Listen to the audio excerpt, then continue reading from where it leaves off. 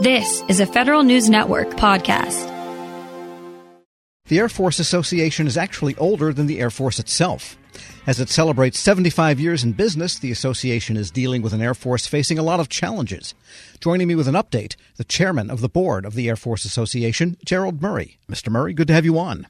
Hey, it's great to be with you. Thank you. I was surprised to find that the association is, at least by a few months, older than the Air Force. Give us the history there.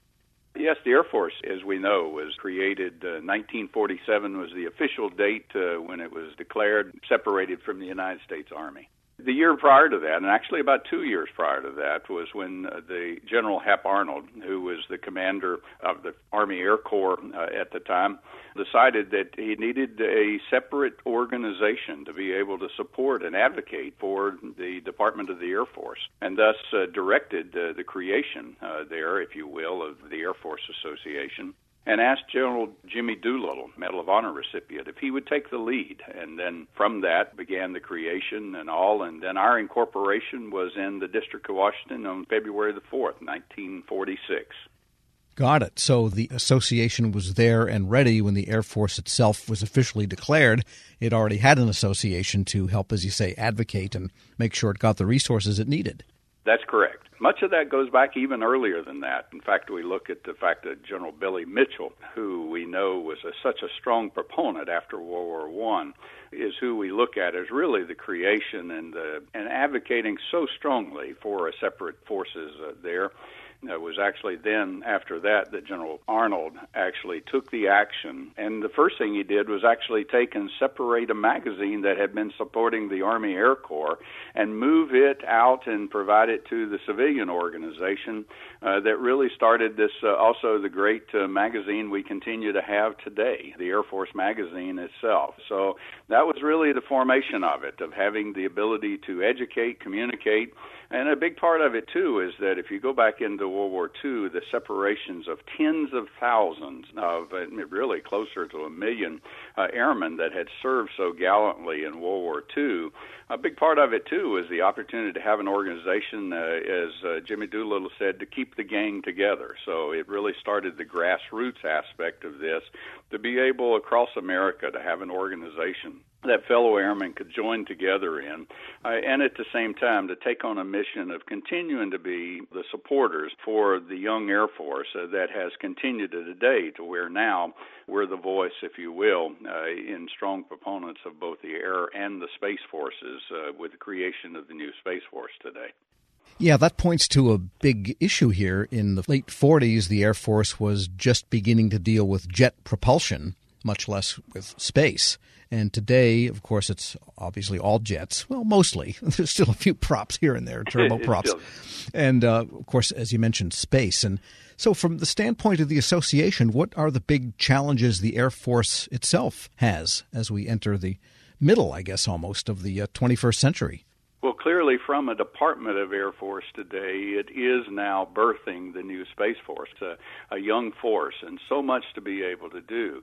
Really at the hub of that, of course, now is taking what has been a single budget, if you will, and now seeing it being able to be divided. And it has been through by command structure, but now it's really a daunting aspect of being able to take, a budget with a single military department to understand the need to be able to recapitalize the forces. And we've been talking for a long time, really since the late 1990s and early 2000s, about the Air Force itself has been flying the oldest aircraft in their history.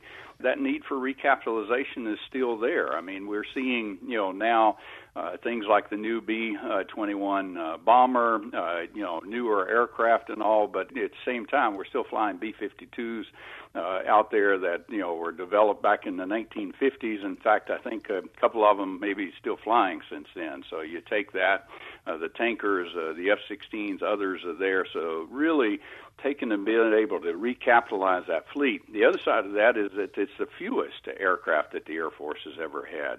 But at the same time, the need to invest in smarter capabilities, invest in our people and our families, command and control, and then you take it over into space. The need to innovate and to be able to continue to be able to develop and stay ahead of our enemies or potential enemies and those peers out there. Are just huge challenges that where we need to be able to have the right resources for both our air and our space forces in the Department of the Air Force today. We're speaking with Gerald Murray. He's chairman of the board of the Air Force Association, and you had an Air Force career yourself, so you have been on the inside. What does it take to be an outstanding airman in this century?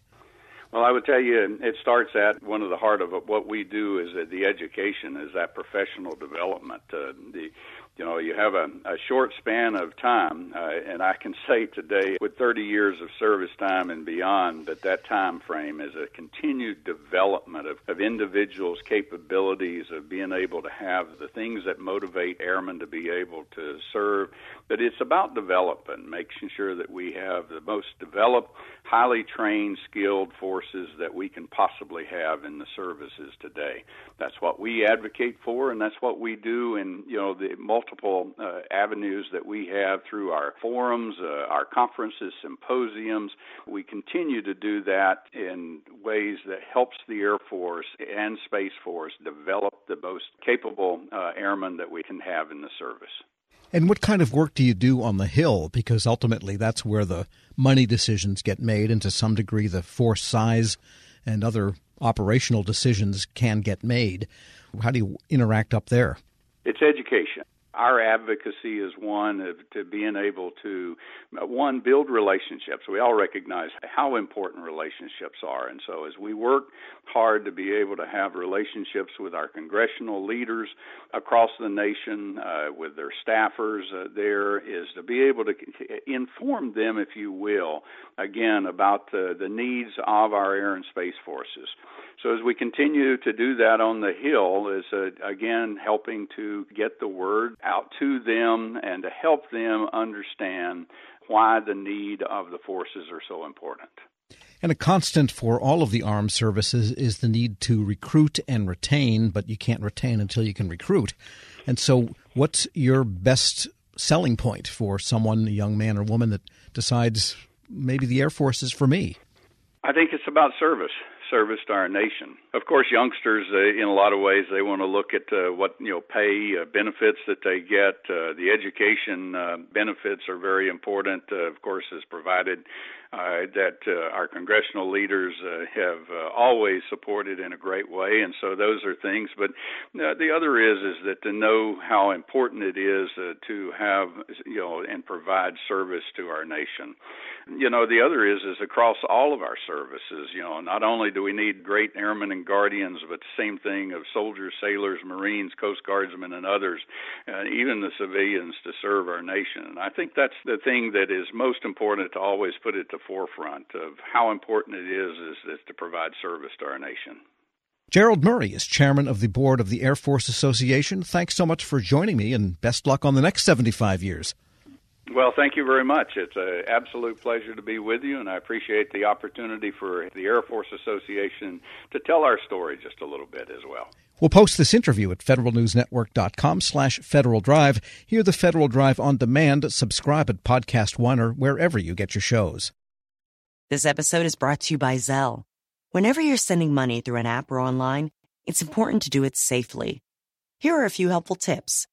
First, always make sure you know and trust the person you are sending money to. Second, confirm you have entered their contact details correctly.